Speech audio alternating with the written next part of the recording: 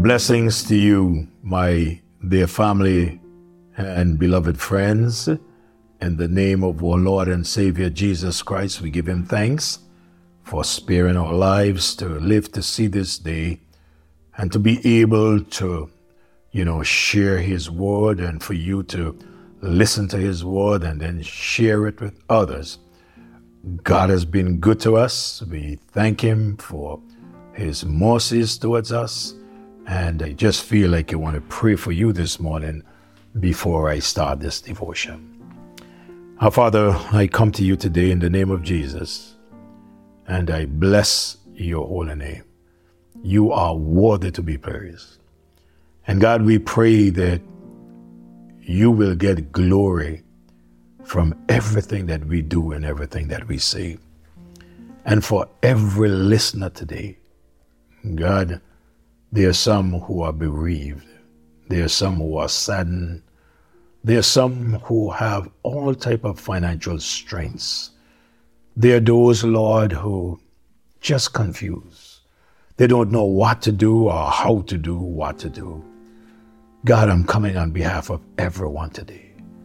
And I'm asking you to have mercy upon each and every one of us. And Lord, there are those who are not saved. I know that you have done everything that all of us can come to you. The Son of Man has come to seek and to save that which was lost. Your purpose in coming is not to make us healthy. Your purpose in coming is to give us life and a life everlasting. So I thank you, dear God. I love you, I praise you, and I glorify you. Bless your people. In Jesus' name I pray. Amen. Jesus, I my cross have taken. The third stanza. Hasten on from grace to glory, armed by faith and winged by prayer. Heaven's eternal days before me, God's own hand shall guide me there. Soon shall close my earthly mission, swift shall pass my pilgrim days. Hope shall change to glad fruition, faith to sight, and prayer to praise. Those of us who know the Lord Jesus Christ as Lord and Savior, we live day to day just trusting God. We live with this hope that regardless to what happens, it is a good day. If he calls us today, we will be absent from this old body and present with the Lord. But while we are here on planet Earth, we all have a responsibility, and that is to share the good news of Jesus Christ, how he loves the world, that he gave his life so that the world can have eternal life. But we pray that each one who would hear this message would see themselves in need of whatever they are in need of. If you're a born-again believer, see yourself in need of growing spiritually. And if you're not, see yourself in need of a Savior. John in Matthew chapter 3, that's where we are. And I really love to share some of the things that I have learned and learning even as I share with you in these devotions. I've given this one a little title, Judgment Upon You. We come to Matthew chapter 3 and verse number 10, where John said to them, And now also the axe is laid unto the root of the tree. Therefore, every tree which bringeth not forth good fruit is hewn down and cast into the fire.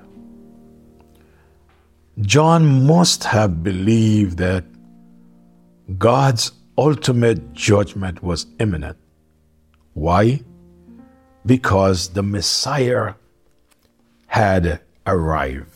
Yes, as a preacher, He did not know everything. He knew that he was the forerunner and that he was to prepare the way for the coming of the Lord and the Messiah. He has now arrived, and he no doubt believed that his judgment was imminent.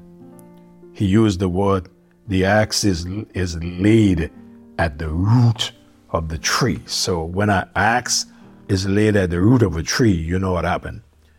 Every farmer, after harvest, would clean up the land by rooting out the old plants that bore no fruit. A fruitless tree was worthless and useless, fit only to cut down and thrown in the fire. In Malachi chapter number 4 and verse number 1, the Bible says, "For behold, the day cometh that shall burn as an oven, and all the proud, yea, and all that do wickedly shall be stubble.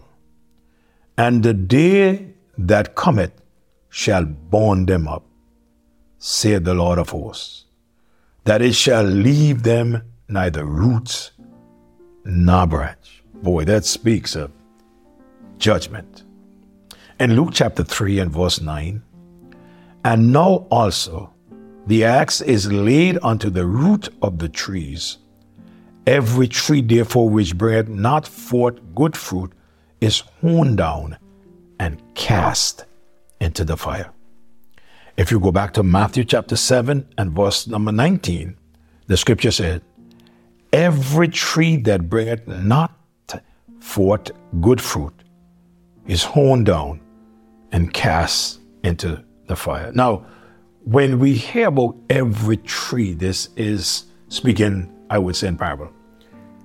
He is using what a farmer does so that we could understand what judgment will be like. The tree here refers to the human being that bringeth forth no fruit unto repentance. And that's what John was telling them.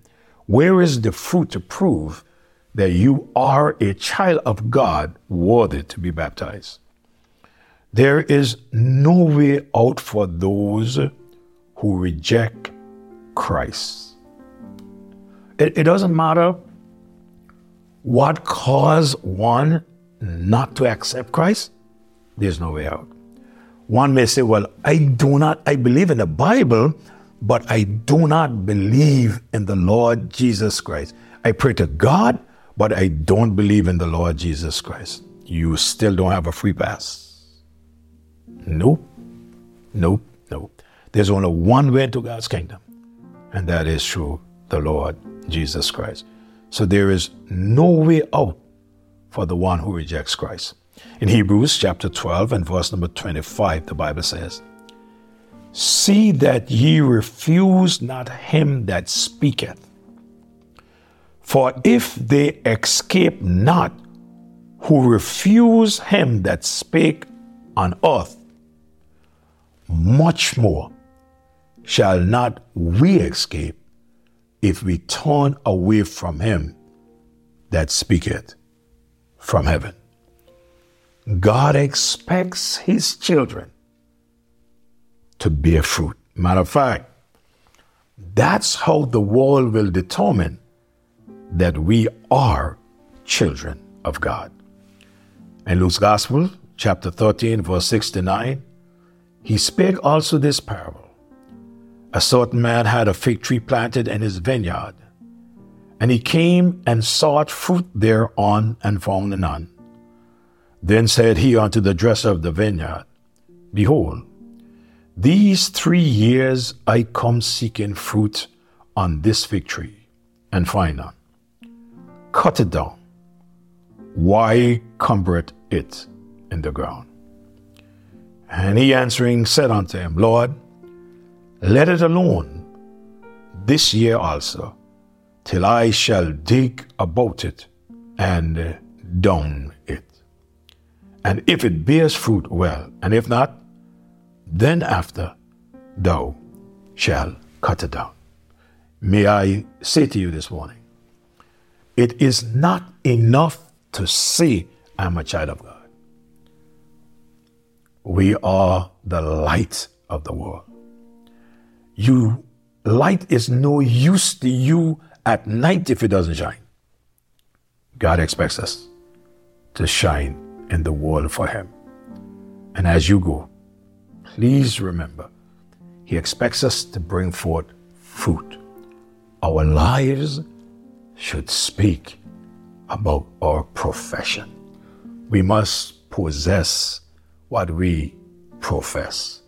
If you say you're a child of God, then live like a child of God. Why? The Bible says, if any man be in Christ, he's a new creature. All things are passed away, and behold, all things are become new. That's what Scripture says. He placed within us a brand new nature, so we'll be able to do the new things that is required of us. The things we did before, we should find ourselves not doing those things anymore, because we are now children of God. My time is up. May God bless you as you go through this day. Lord, in the name of our Lord and Savior Jesus Christ, Lord, I thank you so much that we have your word.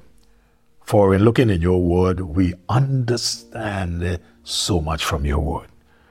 Lord, as we continue to study your word and share it, Lord, may the truth be revealed to your people and may it be accepted. Would you have your way with each and every one of us? Forgive us of our sins and cleanse our hearts and make us vessels fit for your honor. May we bring forth fruit, Lord, that others would be able to determine that we are what we say we are. We love you, and we know that you love us too. Have your way in our lives. In Jesus' name I pray. Amen. Hey, from all of us here at the church, we want to wish you a great day. May God bless you. We love you, and stay focused.